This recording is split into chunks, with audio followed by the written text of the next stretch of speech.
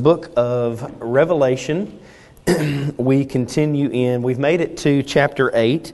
And so if this is your first time journeying with us or last time journeying with us, it doesn't matter. I think a recap would be fitting for us to journey through together. And so I've prepared a recap. It'll be on the screen above. And this will kind of give you a reminder of everywhere we've been in the book of Revelation. And so chapter 1 of Revelation gave us an introduction, and it told us that this whole book is about Jesus, who's going to tell us some soon coming things. He's the author of the book, which is unique to the book of Revelation, and so this is where we began the whole thing. Chapters 2 and 3, we journeyed through that. It was the 7 letters to the 7 churches. So again, the book of Revelation is not this mythical book. It's a real book written to 7 very real churches.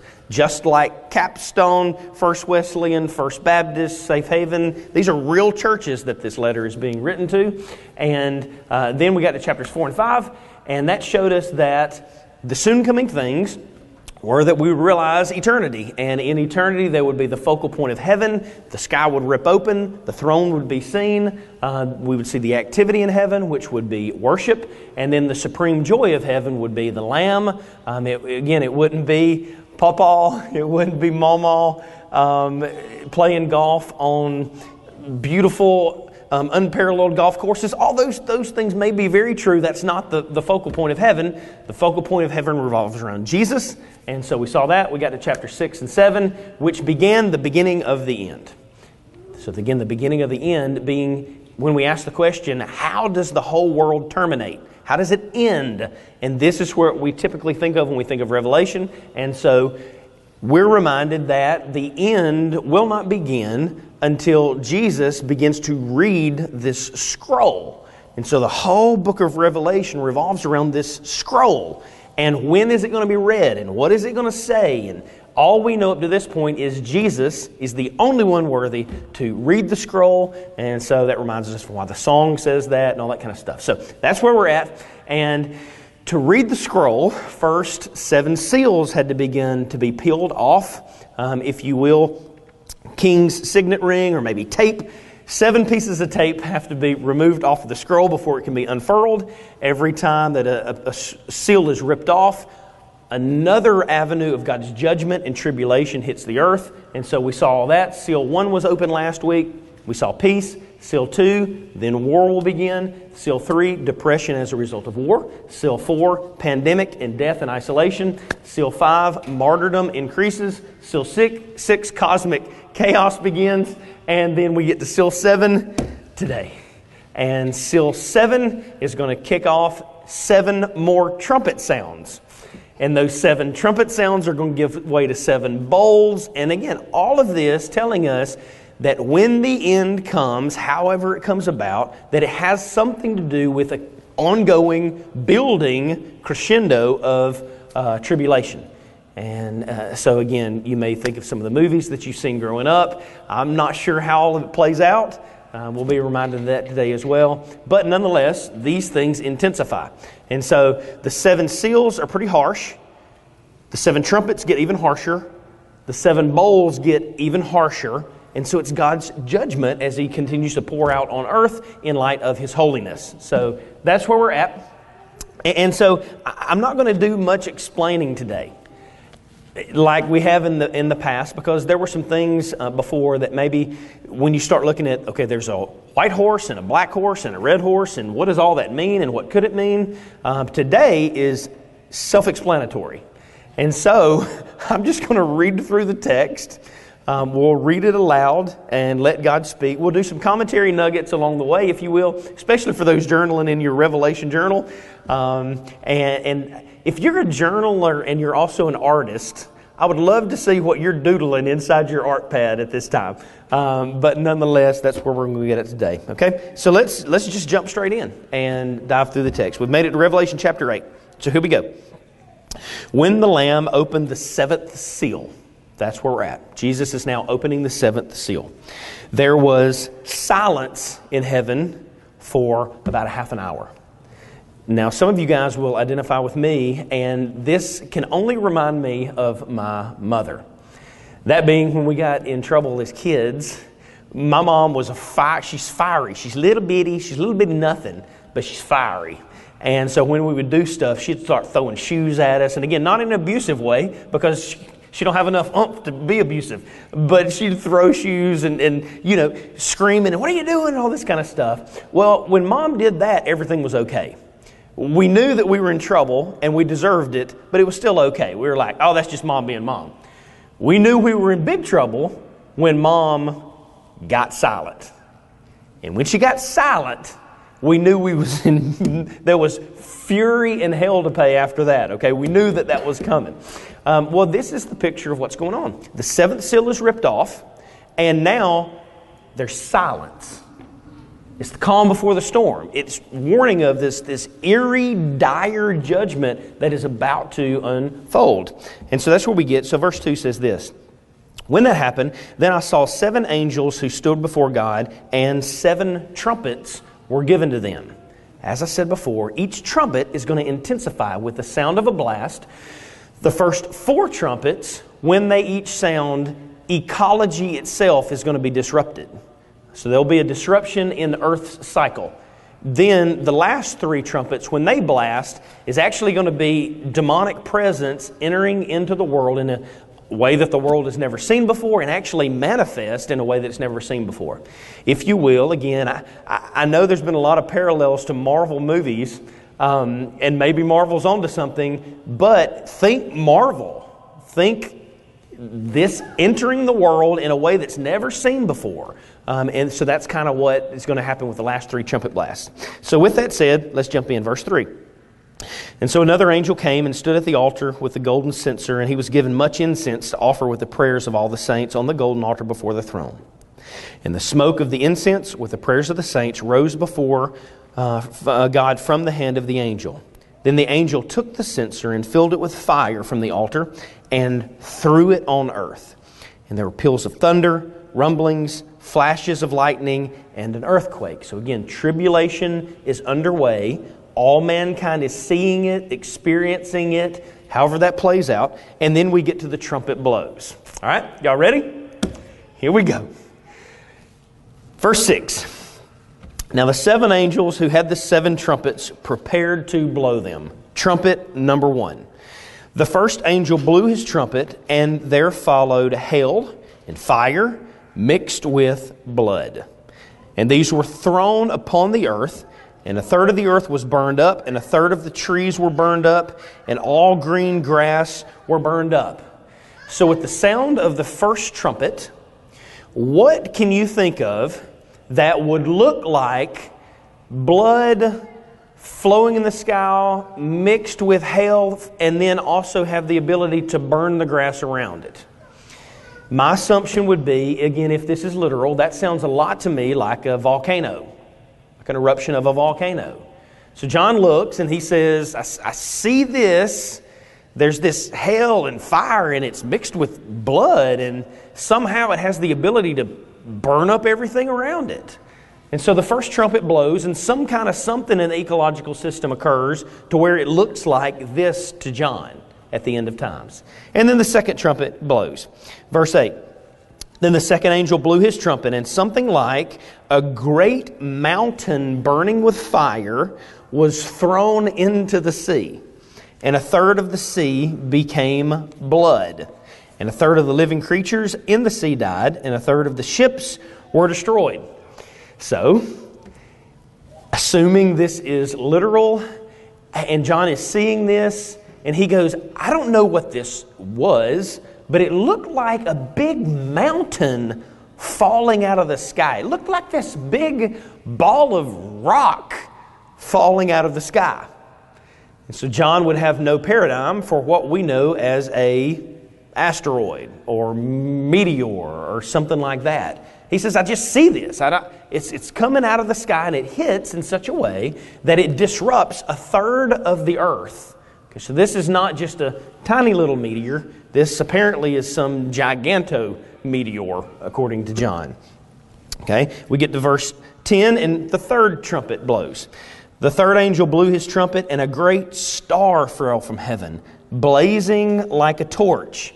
Now, stars falling from heaven with a tail blazing behind it is what we call a comet, right?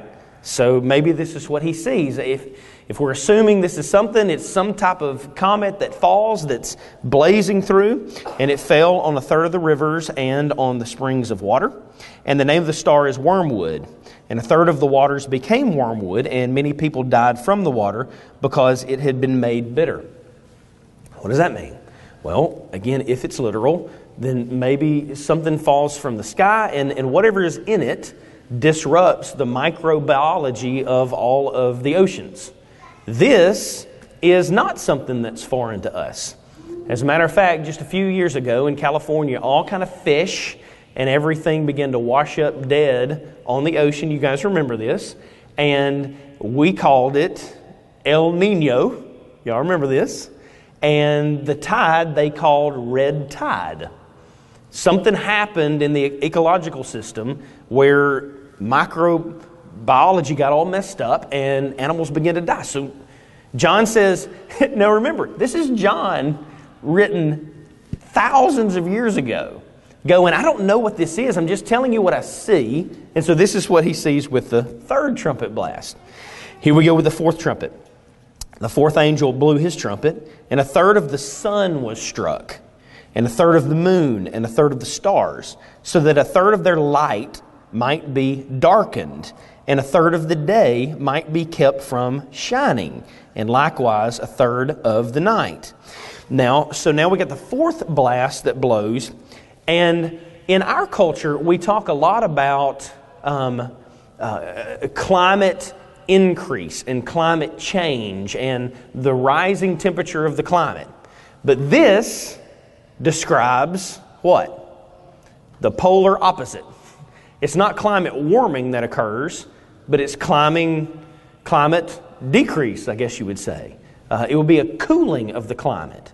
And so, in the end, what John says is the sun went a third away. A moon went a third away. So there's this radical temperature decrease, which has happened before. We know these things in the ice ages and stuff like that. And so imagine if a third of it began to decrease, what that would not do to just our gardens and our yards, but would do to the entire ecological system.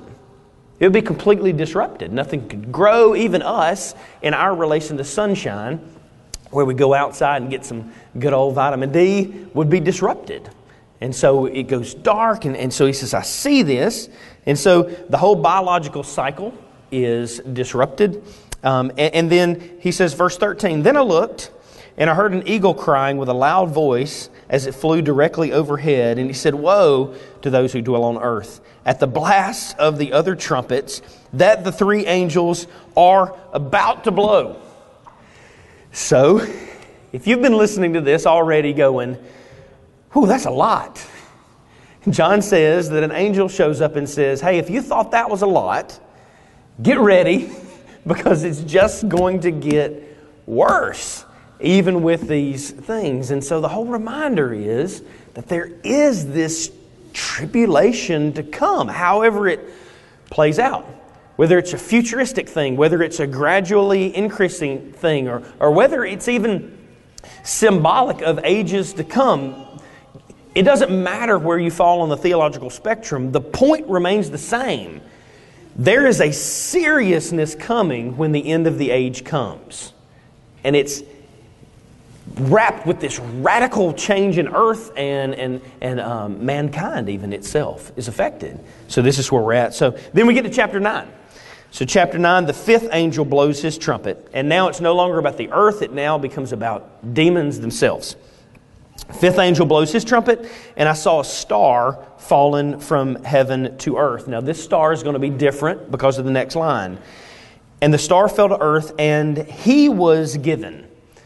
So this fifth trumpet blow doesn't inaugurate a meteor or anything like that, but an actual being, some demonic presence. Now my assumption would be that this would be Satan himself is released on the earth in a manifest way that he's never been released before. The reason I would say that is because of the next line. He was given the key to the shaft of the bottomless pit. which Satan has the domain of. And so we get to this. So now, with the fifth trumpet blow, Satan enters the scene. Verse 2, he opens the shaft of the bottomless pit, and from the shaft rose smoke, like the smoke of a great furnace, and the sun and the air were darkened with the smoke from the shaft. So now we've got an earth with an intense fog hovering over it. Verse 3, then from the smoke came locusts on the earth, and they were given power like the power of scorpions on the earth. And they were told not to harm the grass of the earth like a normal locust would do, or any green plant or any tree, but only those people who do not have the seal of God on their foreheads. They were allowed to torment them for 5 months, but not to kill them. And their torment was like the torment of a scorpion when it stings somebody. And in those days, people will seek death and will not find it. They will long to die, but death will flee from them. So now, we've got locusts who've entered the scene. And you guys, we go to the beach in the summer and we get fear of, man, I sure hope this isn't the year that I get flesh-eating bacteria out of the ocean.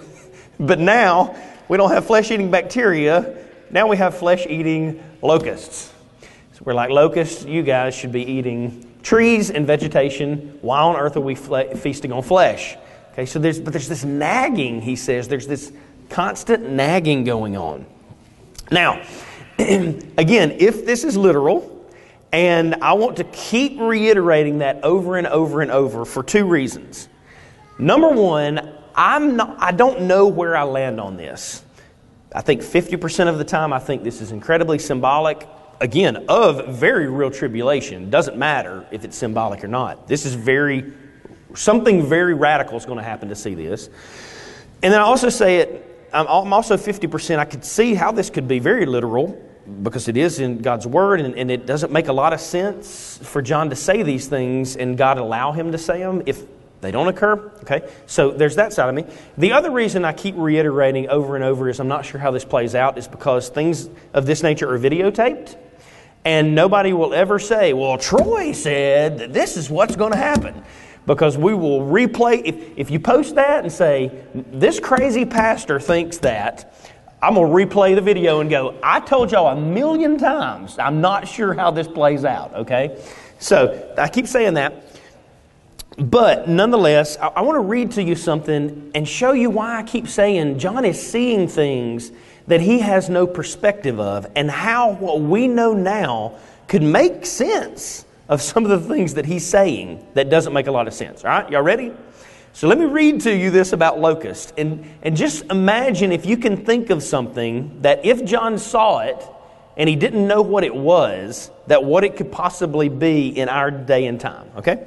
So here's what he says. In appearance, these locusts were like horses prepared for battle, and on their heads were what looked like crowns of gold. Their faces were like human faces. Their hair was like women's hair. Their teeth was like lions' teeth. They had breastplates, and the breastplate surrounding them was iron, and they made a noise because they had wings, and the noise of their wings was like the noise of many chariots with horses rushing into battle. They've got tails and stings like scorpions, and their power to hurt people for 5 months, and it's in their tails. They've got a king over them, the angel of the bottomless pit. His name is Abaddon. In Greek, he's Apollyon. And the first woe is past, and the 2 woes are still to come. So you think about that. In John's day, he would not have seen the 2018 Olympics in Pyeongchang. If you remember, in the 2018 Olympics in Pyeongchang, China, as they entered in and did the whole launching of the Olympics, they had a Guinness record set where they had 1,218 Intel Shooting Star is their name, drones, completely synchronized, flying around the sky doing things that the world had never seen before. So what if John is looking to the future going, I see these things, they're flying around and they have the ability to spit fire and they're tormenting people and they got the sound of their wings and they're all over the earth. It wouldn't be unheard of. It's something that he had no paradigm for. And maybe the times are way closer than we think they are. So he goes on to say this. That was the 5th trumpet, but now the 6th trumpet has to blow. Verse 13. Then the 6th angel blew his trumpet, and I heard a voice from the 4 horns of the golden altar before God, saying to the 6th angel who had a trumpet, release the 4 angels who were bound at the river great Euphrates. So now more fallen angels are released. Verse 15 says this, so the 4 angels who had been prepared for the hour, the day, and the month, and the year, were released to kill 1/3 of mankind. The number of mounted troops was twice 10,000 times 10,000, and I heard their number. Now again, I'm not a good mathematician, but that's just a lot of troops, all right? And this is how I saw the horses in my vision, and those who rode them. So let's play another game of what could that be? Number one, it could be literal horses. No problem with that. Could be symbolic of something else. Could be symbolic of an age. But again, with our perspective in mind, what could it be in our today's society? So verse 17 continues with, these things that are killing people wore breastplates, the color of fire and sapphire and sulfur, and the heads of the horses were like lions' heads. And fire and smoke and sulfur came out of their mouths. By these 3 plagues, 1/3 of mankind was killed by the fire and smoke and sulfur coming out of their mouth. For the power of the horses is in their mouths and in their tails. For their tails are like serpents with heads, and by means of them they wound. Now, what do we know of that comes out of something like a flash of fire and its remnant smells like sulfur? Ammunition. John has no concept of guns or ammunition all he says is there's these things, it's like fire, what comes out of their mouth kills people and it smells like sulfur. So he says these things. Now we're looking at it today going, we got all kind of things that look like that. And these things that he sees doing this, here's your homework for today as we leave out of here. Go, if you haven't already, just for fun. How many of you guys, when I say Boston Dynamics and DARPA and the robotics program, have seen some of the stuff that they've done? Just if you've seen some of that, right? Okay, some of you have, most of you have not. All right, go today and just Google DARPA Boston Dynamics robots. It is the most bizarre thing that you've ever seen that they have now built. They've built these manned robot warriors who can climb stairs, who can climb mountains, who can run. Some of them look like animals. Some of them look like humans. Even the ones that look like humans usually have a head that looks like some type of dog or something like that. And I'm not kidding you when I say this. These robots are so advanced that there's videos of them standing on boxes, doing backflips off of boxes, landing on their 2 feet because they figured out how to give them self-balancing mechanisms. Y'all think I'm kidding with you, and I am not. There's videos of them hitting them with sticks and trying to knock them over, and these robots have the ability to keep their own balance and all this kind of stuff. So what if John is looking and going, I see these things, and there's troops of them, and they're wiping out mankind by the fire that comes out of their mouth that smells like sulfur. Whew. Again, not saying that that's what it is. I don't know. But what if? That will make a lot of sense. What if we are really closer than ever before to the end of times? And I'm just going to be honest with you. I hope we are. Now, I hope this whole ball of wax wraps up mañana. Does that mean tomorrow?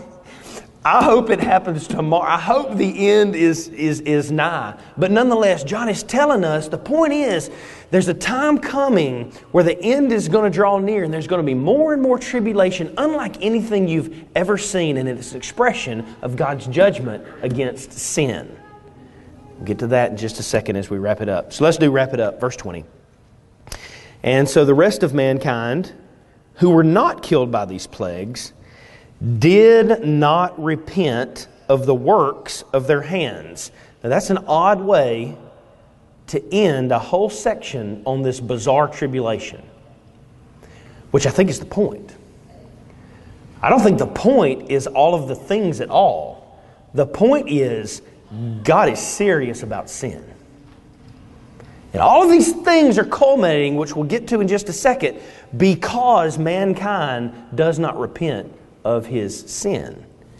So he says this, the rest of mankind who were not killed by these plagues, they didn't repent of the works of their hands. They didn't give up worshiping demons. They didn't give up worshiping idols of gold and silver and bronze and wood and stone, which cannot see or hear or walk. Verse 21, nor did they repent of their murderers, of their sorceries, or of their sexual immoralities, or even their thefts. And I think that is enough for us today. It's a good place to pause. Number one, it's a good place to pause just because I'm not sure that we can go on into the rest of all of these without going into the bowls, because I think we have to get to that next week. I think it all fits together better that way. But I think it's also a good place to pause and just stop and say, hey, before we go any further, what's the point? Like, John, what is the point? Is the point for you to raise my blood pressure on Sunday morning until we finish the book of Revelation? Like, is that your whole point, John, is to raise my blood pressure? Or is your whole point for many of you, because some of you guys, when you read this, you're like, man, this is encouraging my soul. What's the point? I think the point, as it's on the screen, is this. It's to show us that God's been incredibly gracious to mankind. God could have at any point in history done all of those things and more, and He'd be perfectly just and right. Why? Because He's God. He's God. He could have at any point said, I'm done with it. He could have at any point sliced all of us in half. He could have done all these bizarre things. He could have done anything He wanted to do because He's God.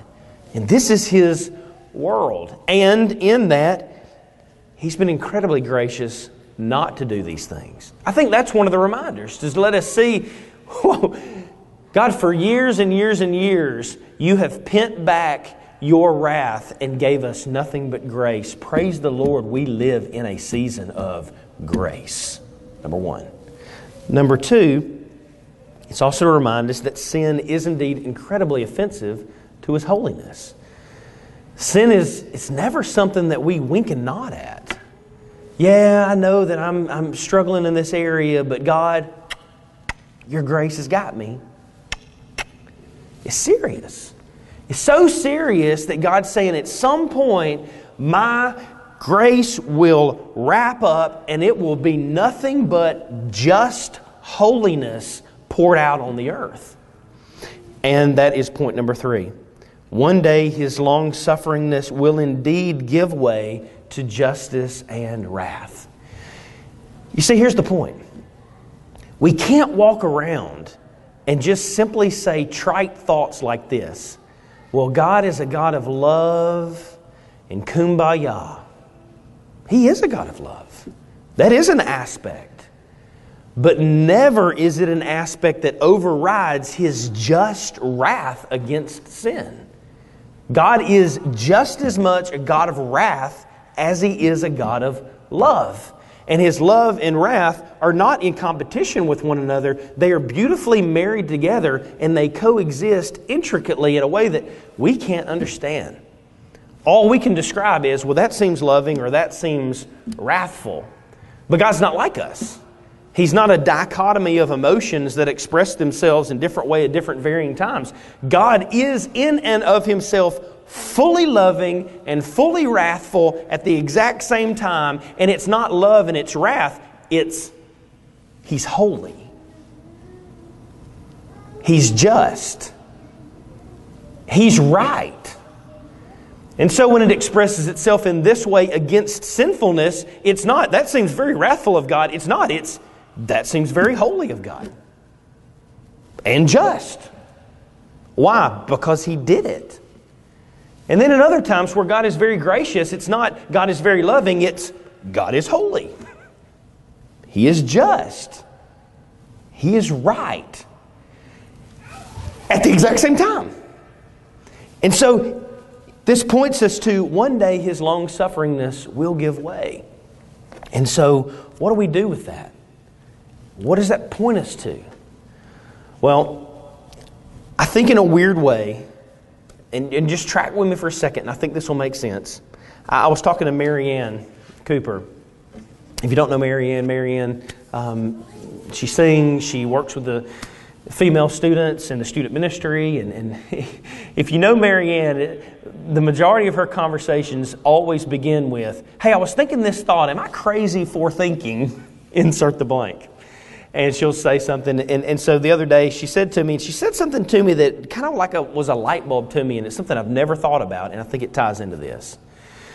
She said, Troy, are we supposed to worship the Lord and interact with the Lord in rawness or reverence? And I said, Marianne, I've never thought about that.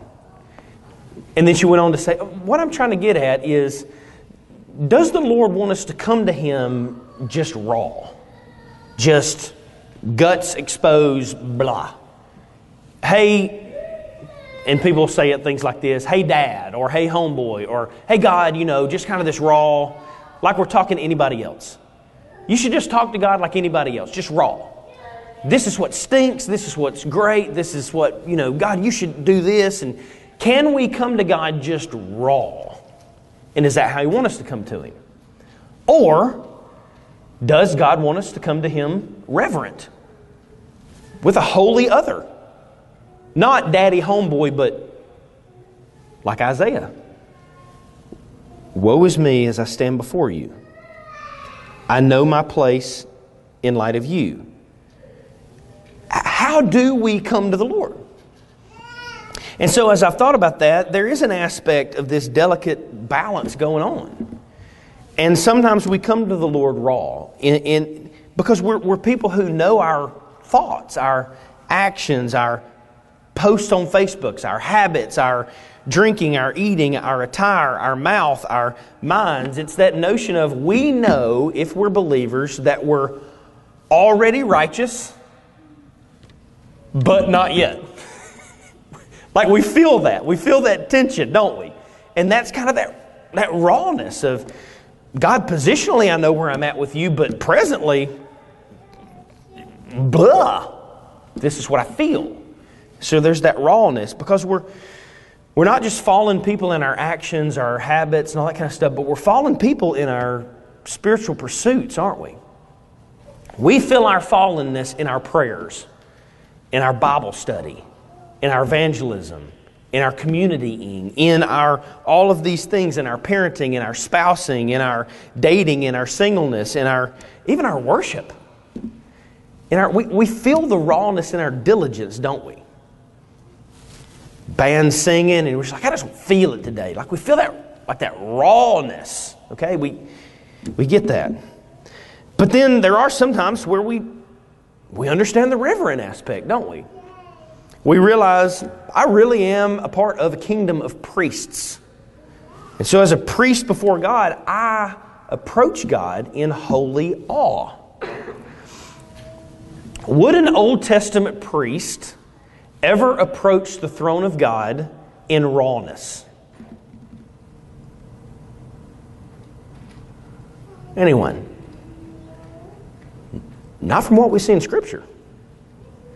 As a matter of fact, when the priest approached the Holy of Holies, they attached to him a what? Y'all know. A bell. And what will they tie around his waist or his foot? A rope. Why? Because if any priest walked before the Holy of Holies and found in him something unworthy, the bell would stop ringing, signifying that he had dropped dead. The rope would be attached to his foot so that they could do what? Pull that brother out. And so it was this reverence. So we feel this too. We feel this, God, this is your building. We want to be careful about what's allowed done in here. God, this is your house. Not this, but y'all's house. We want to be careful of what we allow in here. God, this is your temple. I want to be careful of what's allowed in here. God, this is your money. I want to be careful with what this is spent on. God, this is your TV. I want to be careful with what's watched on it. God, this is your radio. I want to be careful of what's done on it. God, this is your computer. I want to be careful of what's done on it. And we feel that as well, that you are holy other, I'm a kingdom of priests, and I'm a saint, so I'm not going to call you homeboy. I'm going to call you are Lord, God Almighty, and you deserve my reverence in all things. So, my point is, how do we approach God in rawness or reverence? And then I read a passage like this, and I'm reminded of how big God is and how He deals with sin, and I go, I'm not sure that it has either to do with rawness or reverence, but just am I coming to Him consistently? Whether raw or reverent, I don't think it's the point. The point is, in light of all of these things, am I coming to the Lord daily, every moment, consistently, as a single, as a mother, as a father, as a husband, as a child, as a coworker, as a church member, as a Christian? Am I marked by consistent pursuit of the Lord? And I think that squarely is the whole thing that this passage is pointing us to. Yeah, I do hope that you go home and have some awesome conversations. I hope you have conversations with your friends like, whoa, do you think that's drones, or do you think that's robots, or do you think that's locusts, or do you think it's all symbolic, or it's like, I hope you have all of those conversations, yes. But if that's where your conversation terminates, I think you missed the point. I think the point is, all this is coming, but God is holy, sin is serious. Am I pursuing Him daily? Am I consistent? Am I coming to Him in my rawness? Am I coming to Him in my reverence? Am I coming to Him? Does He mean that much to me? I think that's the point of Revelation. So with that said, the Word of God for the people of God. Brett, come on back up. And I trust that God is doing in you, like He's doing in me, whatever He wants to do through this bizarro section of Scripture. And what points us to both our ability to come to Him in raw and reverence? It's the gospel. The whole passage ends with and points to the gospel. Again, did you notice how it ended? All of these things are occurring, and some people still aren't repenting. Point being, God is calling us to repent of our sin. The point is the gospel keeps us in the center line and avoids us from bumping the guardrail of rawness or the guardrail of reverence. The gospel calls us to just come. Come. Pursue. Right down the line. It reminds us that, yes, the end is coming and it's intensely serious, but that our only hope is Christ Jesus. No other claimed deity gets you there. No one is worthy to open the scroll but Christ. No works get you there. It's Christ alone. And so He is that line. And so again, I don't know how to make all sense of this text, but I think biblically we know how to make sense of salvation. That being that whether the end comes next week, next month, or today, or in the next 3 seconds, this is always fun. Didn't happen. Still coming. All right. Whenever it comes, what did we do with Christ? What I do know to be true is this, that our sin has caused more of a gap than we could ever dream or imagine, so much so that the Lord would destroy the earth. I do know that. I do know that we had no way to cross that divide and get back to God. I do know that based on Christ's authority, He stepped out of eternity and lived the life we couldn't live, lived the life we wouldn't live, fulfilled all of the law of God because we couldn't. And then He bore the wrath of God. And He bore it on the cross as we get a glimpse of cosmic chaos. And the world begins to shake. Think about that. When Christ is on the cross, all the angels are ready, going, here we go. We're about to bust this scroll wide open. And the earth begins to shake, and earthquakes, and the sun and moon go dark. And even the sun and moon is like, this is the time. This is the book of Revelation. Like, this is the moment. But it wasn't. And He dies. And the wrath of God is poured out, not on the earth at that moment, but on Christ. So in that moment, Christ really does bear like the book of Revelation, in a sense. He dies, He's placed in a tomb, and then on the third day He rises again, proving that God accepts His sacrifice, allowing Him to conquer death for us. I do know that to be true.